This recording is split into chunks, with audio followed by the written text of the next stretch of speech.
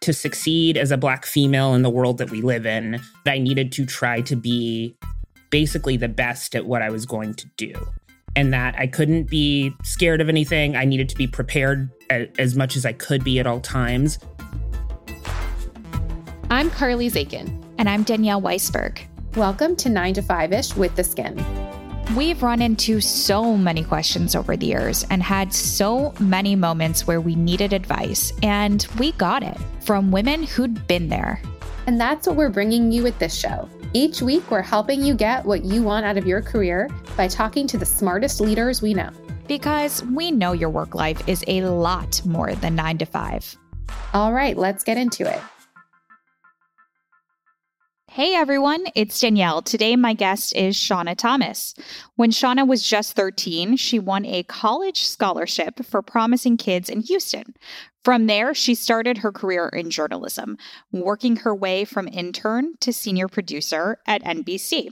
She's won multiple awards throughout her career: Emmys, Howard Scripps, a Gracie, and a Peabody.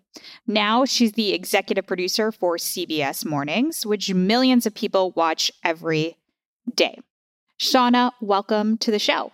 Thank you for having me. And we worked together at NBC for a brief period of time. I was going to start off by saying that my intro would not be complete without saying that when I first started at NBC News, Shauna was working there. We were in the DC bureau, and I was in total awe of just watching her work with such confidence.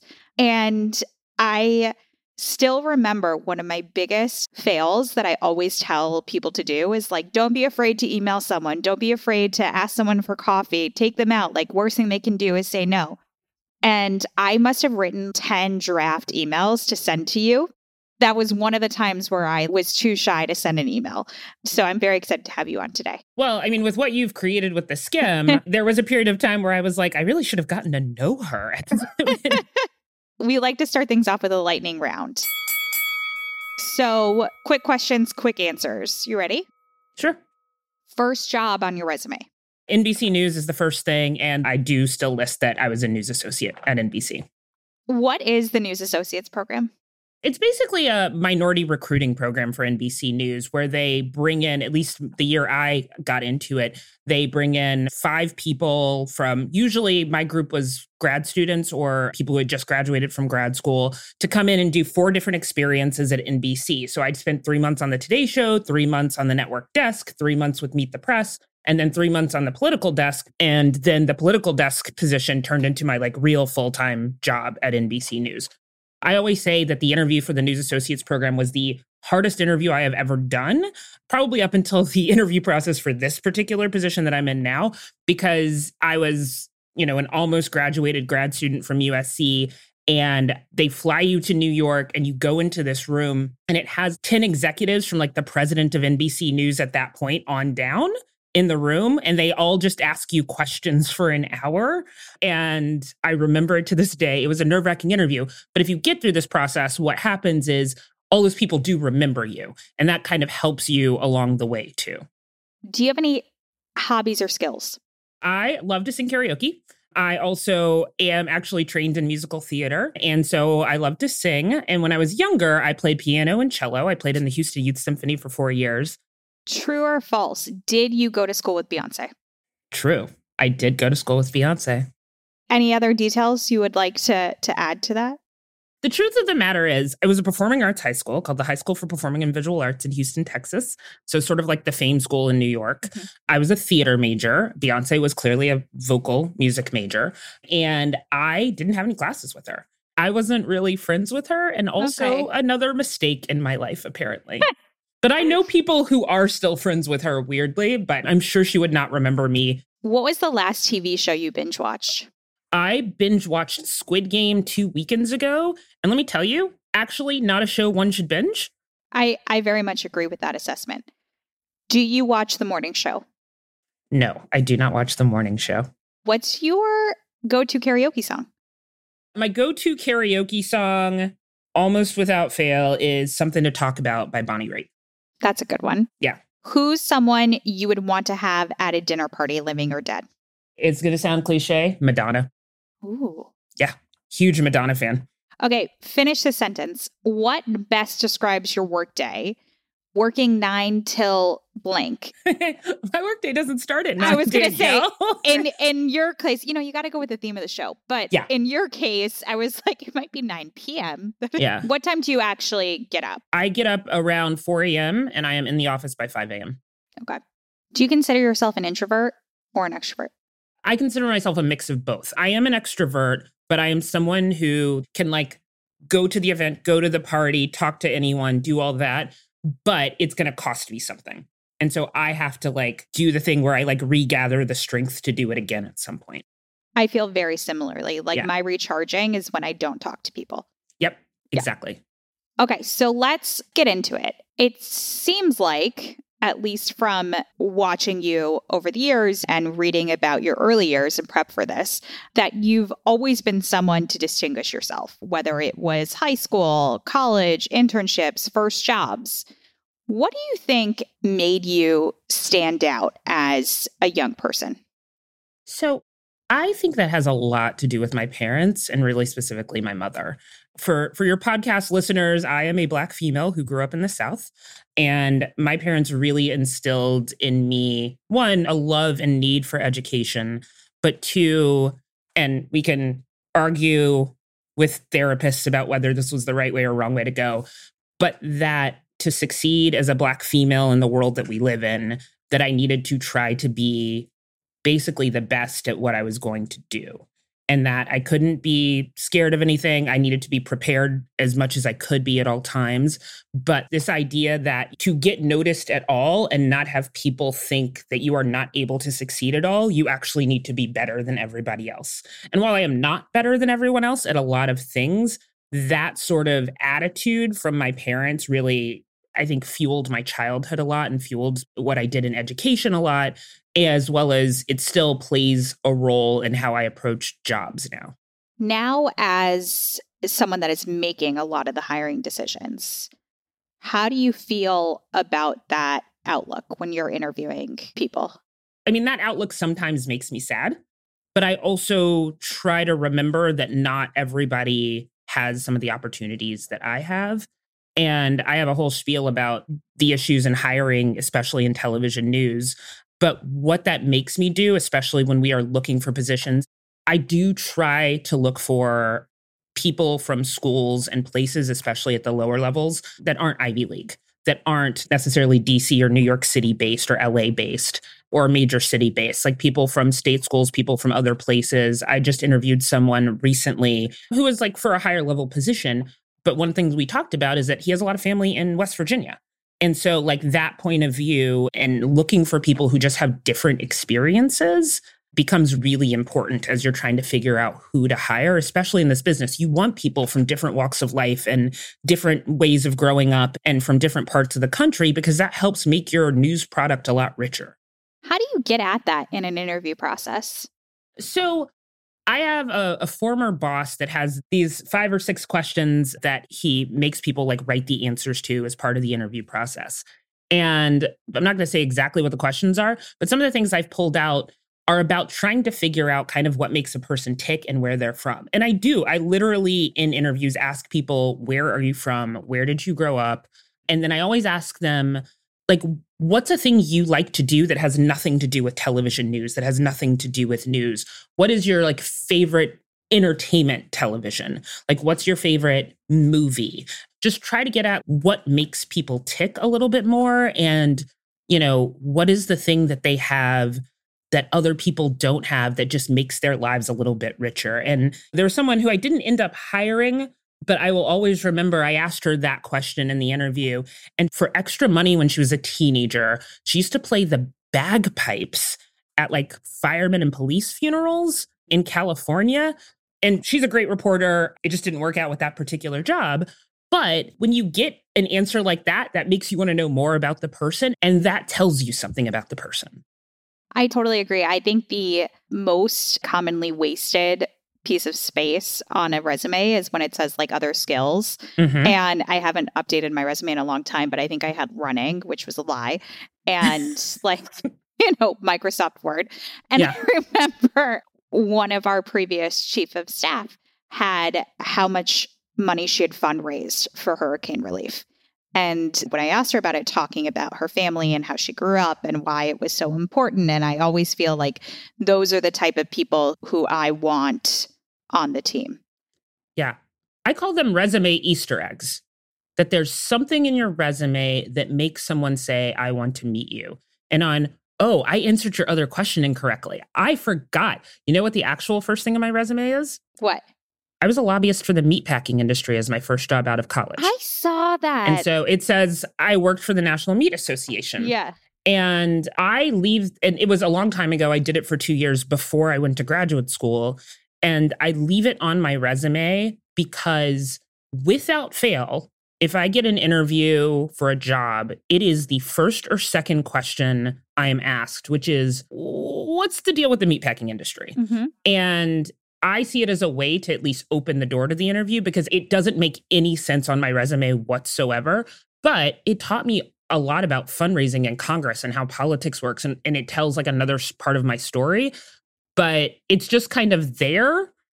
And so someone is going to have to call me to like feed their curiosity about how the heck that happened. The other thing on your resume that I want to talk about is grad school. Yes. And journalism school. And I think the two things that I don't have a degree in either, which is a business degree, and I don't have a journalism degree. How do you think about whether or not grad school, J school is valuable at this point? This is a very good question. I think about this a lot. So I went to graduate school for journalism for a couple of different reasons. One, my undergraduate degree is in political communication. So it was a specialized degree that could have gone the politics route or could have gone the media route, but you learned about both. But when I did the 2 years as a lobbyist, what that convinced me was that I liked the journalism thing. Like I wanted to tell people that this is kind of how politics works. I didn't necessarily want to do it. Also, I didn't do a lot of the basics of things like writing and writing for television specifically and learning to shoot and learning to edit. And so I went looking very specifically for graduate programs that were incredibly hands-on television news graduate programs. That's what I wanted to do. And USC's, the Annenberg schools, is a like, throw a camera in your hand, learn to edit, as well as taking theoretical classes and investigative classes and all that other kind of stuff. But it really is a very hands-on program. And so for me, it was worth it to learn all of these concrete things about actually making the product. Now, I also would say, especially a school like USC, their undergrad program is their graduate program. It's just spread out over 4 years, whereas I did it over 2 years for grad school because I didn't need to take like your random science elective anymore. Mm-hmm. So a lot of the undergrad students who I was like a graduate assistant for came out of USC and were able to get jobs. And yes, not the best paying jobs at the beginning, but they already had all of the skills. And so for me, I felt something was lacking in my resume. And I will say this, I applied for NBC's News Associates program when I graduated from GW. I got a postcard saying they were not interested in interviewing me. I applied for it again while I was a lobbyist. I got a postcard saying they were not interested in me. When I applied with a graduate degree from the University of Southern California, I got an interview. And then I got a second interview. And so for me, that ended up working out. I think there are ways to gain the skills when it comes to journalism from undergrad. I think it involves having internships. I think it involves working like at your student paper and your student television station. If you go to schools that have that, if you don't, like really trying to get plugged in with the local radio station, local TV, if you're in a town that has that, as well as producing stuff yourself on YouTube. But I don't think it is the answer for everybody. It is the answer for me. And I'm going to be really candid here. I don't know if I would have done it if I hadn't been given a scholarship. I want to switch gears. You've been vocal about talking about how you've been in therapy for a while. Do you think it's helpful in your career setting?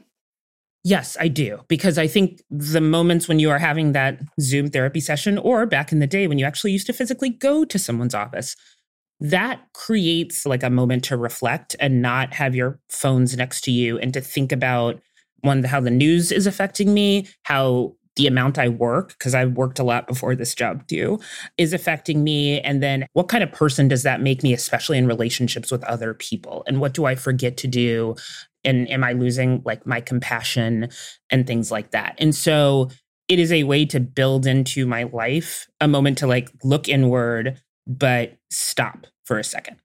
And I do think that's actually really important. I think that's really important for journalists We cover a lot of heavy topics, heavy things. We consume a lot of information, and we move so fast a lot of the times that we don't do a great job of taking stock about how that affects us. Like in the moment, I think it makes you a very good journalist. I think as you like take a step back, you may miss some things if you don't sort of have that level of compassion because you've turned off so many of your emotions to be able to get through the day that you may not see something properly. I think the other thing, and this kind of segues into what I want to get your thoughts on, is when you become a manager, learning how your own baggage and where you are, whether you think it affects how you manage people or not, it goes hand in hand. Yeah. At times. You went from being a correspondent to being the boss at a morning show. And when you're in journalism, I always think it's astounding how different the skill sets are between reporting, between what you need to be successful in that realm, and the aggressiveness, the timelines, the assertiveness, and then a totally different skill set when you move into more of the executive positions. What has your path been like as you've learned to manage? You know, when you bring up the correspondent thing, I did walk this very weird line. That was when I was at Vice News of I managed the Washington, D.C. bureau and was originally just hired to be a senior producer and a bureau chief for Vice. I was not hired to be on air and sort of had enough on air experience. And we also didn't have enough people because the show started in October of 2016 who knew how to talk about politics. And I did, that I kind of found myself on air. You're right. They are two different things. I think one thing that my boss at Vice News, what piece of advice he gave me when I moved into this job was you actually have to be very careful about your emotions in meetings. And he said this thing, and I realized he was right about it, that like the moment he walked in the door in the Brooklyn offices of Vice, people were like clocking him to see what kind of mood he was in. And that could change how people approached him. That could change how people approached our morning meeting. That changed everything. And he had to be kind of really mindful about that. I realized very early on in this position that I have to be mindful of that. Like I do have to give my energy to the staff. I want to give my energy to the staff. I want them to make the best possible product. And it needs to come from a place of being, no matter how I feel, excited to be here and willing to help them at all times. And I really hope, even in this short time I've been here, they feel that way because I am willing to pick up the phone at all times. I am willing to help them. I'm willing to try to like piece through stuff. It's not about being friends with the staff. You know, I am the executive producer. I am in a different category than they are. But it is about being approachable and not scaring them so that they feel you are willing to help at any time. And I do think one of the things that I've learned, especially the difference between kind of being a producer or a correspondent with a bunch of other people, is you have to have that hair of separation from them. We've been in a pandemic, so I'm not really like going out and having a drink at the bar with my staff anyway at this point. But I'm not sure, unless it was sort of like an organized holiday gathering or something like that, I'm not totally sure I would. It's a tough change on how you remain approachable and also keep that line. But say we're not really going to be friends outside of this thing. But I do think it's an important hair of distinction. And I think with certain levels, you know, if we ever get to a place where everyone feels comfortable, I have senior producers. I think they're great. If someone wants to invite me over for dinner with their family, I'm willing to do that. But I know that there's a line that I can't cross in this particular job. So I want to talk about what came after NBC, because what I love about your resume is you've got grad school. Well, you meatpacking lobbyist, then you've got grad school, then you've got NBC, and then you do some different things. From 2016 to 2019, you were at Vice News Tonight. Those were intense years to be covering politics in America. Although when I think back on it, I don't know if there hasn't been a tough year recently to cover that. Ultimately, Vice News Tonight was canceled. How did you start to think about what was next for you? So we found out Vice News Tonight on HBO was going to get canceled months before we actually ended the show. And so that gave me a little space to think about what other kind of experience I wanted or what else I wanted to learn. That summer, I went out to LA for a week and had meetings set up for me to meet like on the entertainment television side and on the entertainment content side. I talked to a lot of people. I was pretty sure I was going to leave once the show was actually over, but I did want to ride that ship all the way down until the last day because that show was such a great experience. But what I will say is leaving NBC, and NBC gave me a great education in television news, and I got to do so many things. It was really scary to leave NBC and leave the comfort of the longest running show on television and people who I knew and I still love. But once I like did it once, it didn't seem that scary to do it again. And the Quibi thing, I'd heard about Quibi. Someone had approached me about it probably in like April of 2019, but I wasn't ready to leave and I knew I wasn't going to leave. And then once it was very clear that the show was over, I went back to that person and just had a conversation. And what I realized that I could get out of Quibi was, okay, so this is a startup. This is an actual startup. Everyone thought Vice was a startup, but as you remarked, like it has been around since the 1990s. Yeah, it was hugely different between Vice and Quibi, which was really a startup. Yeah, and also a $2 billion startup, but a startup nonetheless. Yes. So it became this thing of, as I thought about it more, okay, so I can help make something new. They do have an interesting product in terms of the actual technology of what they were trying to do. I would still get to stay kind of news adjacent because I would get to work with BBC and CBS and NBC and production companies in LA and learn a different way of making content. The way a production company in LA does it is very different than how NBC News does it. So what I saw was all these opportunities to learn. And one of the things I love about journalism in general is literally people pay me to just learn new stuff all the time.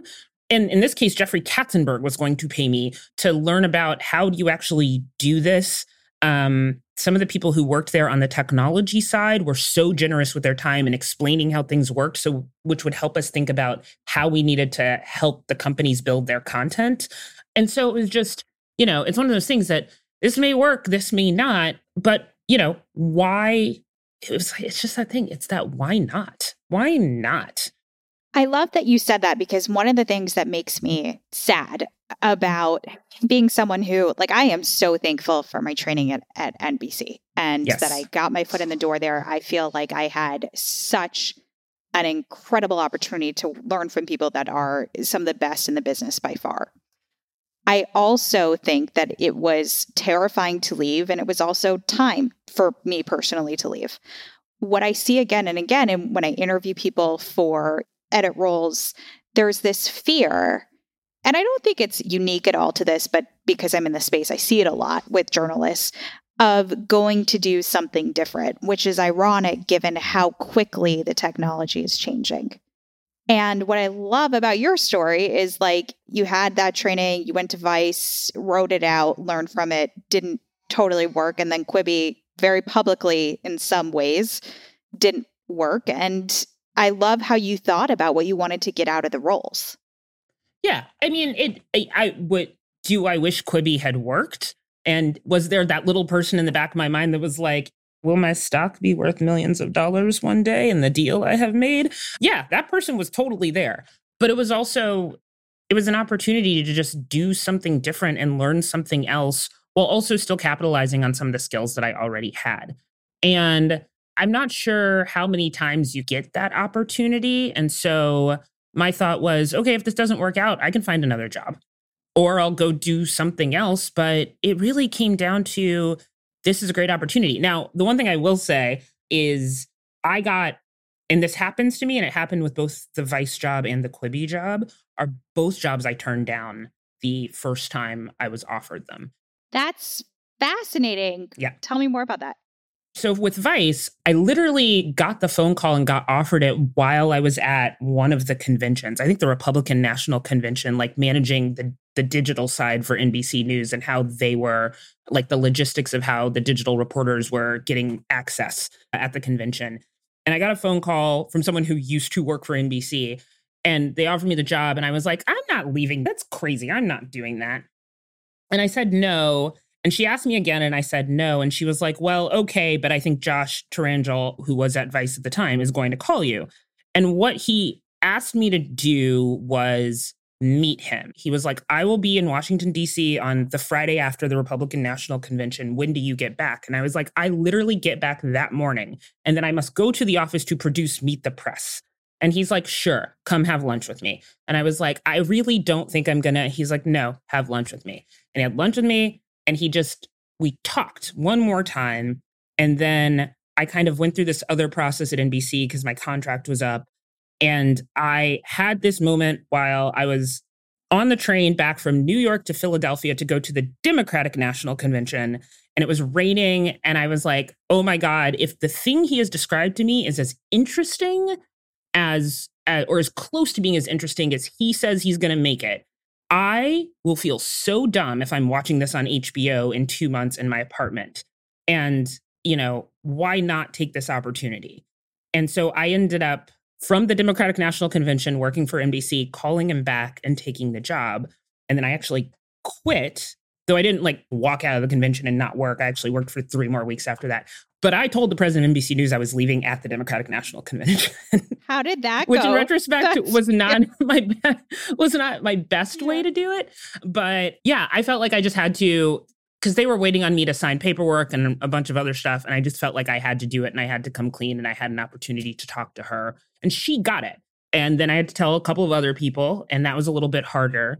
So my fear really, really did play a role, because you have something that's so concrete and this business is so volatile and so weird that you're like, do I let go of this thing that I do truly love to do and that is solid, to do something where you don't know if it'll happen?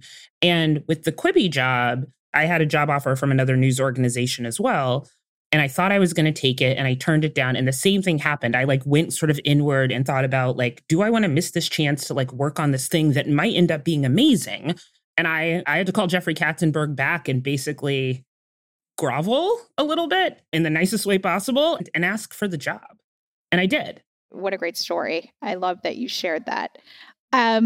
Finally, as we start to wrap up, I want to talk about something that you alluded to in the beginning. The media industry, not known for being the best place at times for women and people of color, both when it comes to getting a foot in the door and when it comes to climbing the ladder.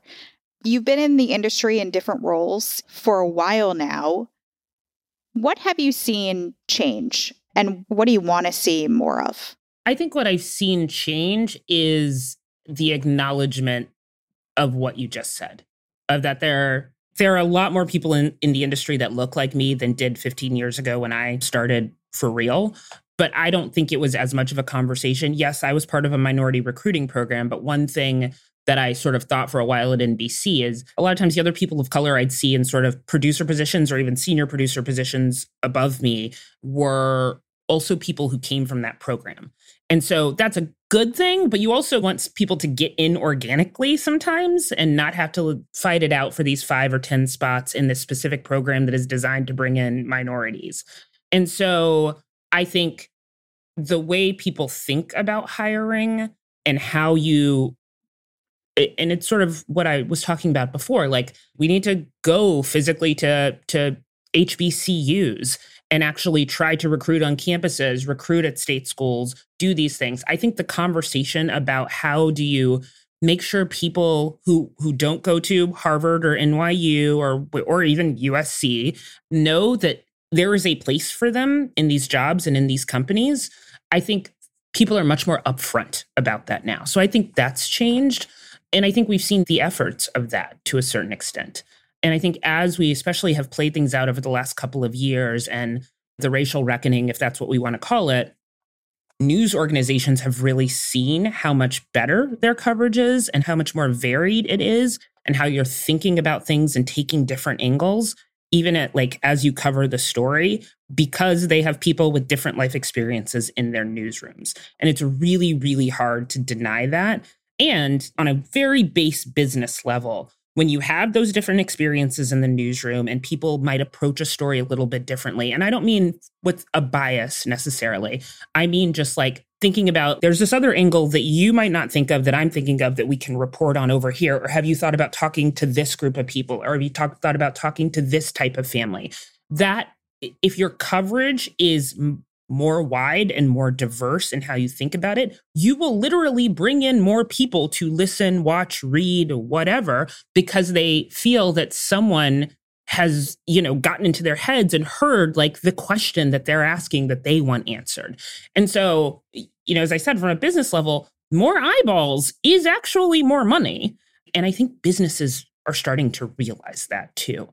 And so I'm not going to say it's all altruistic by any means, but the product is better. The possibility of reaching a larger audience is there. And I think a lot of places have realized we have to really make a concerted effort to make our newsrooms more diverse. And I do want to say, when I say diverse, I don't necessarily mean just race or people who look like me. I think a big problem in journalism is socioeconomic diversity and who gets hired.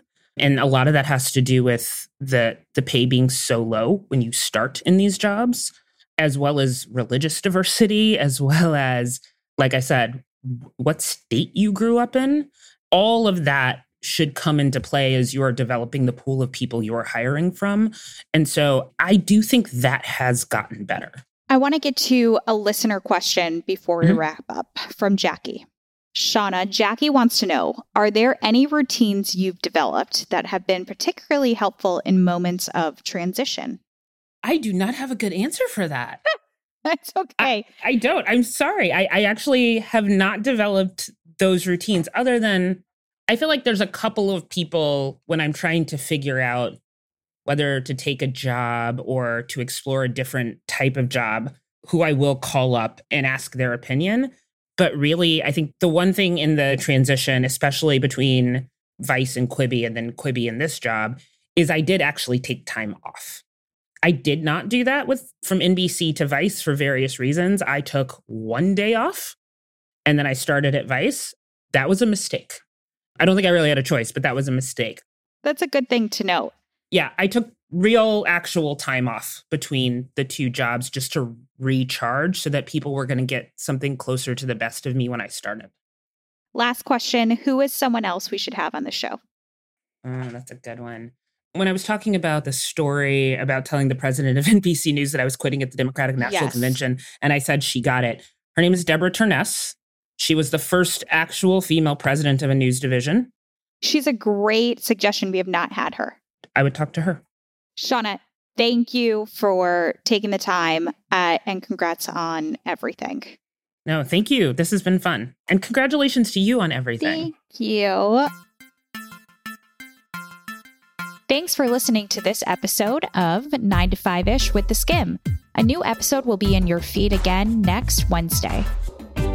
In the meantime, check out our news podcast, Skimm This. Every Thursday, we cover what you need to know each week in 30 minutes or less.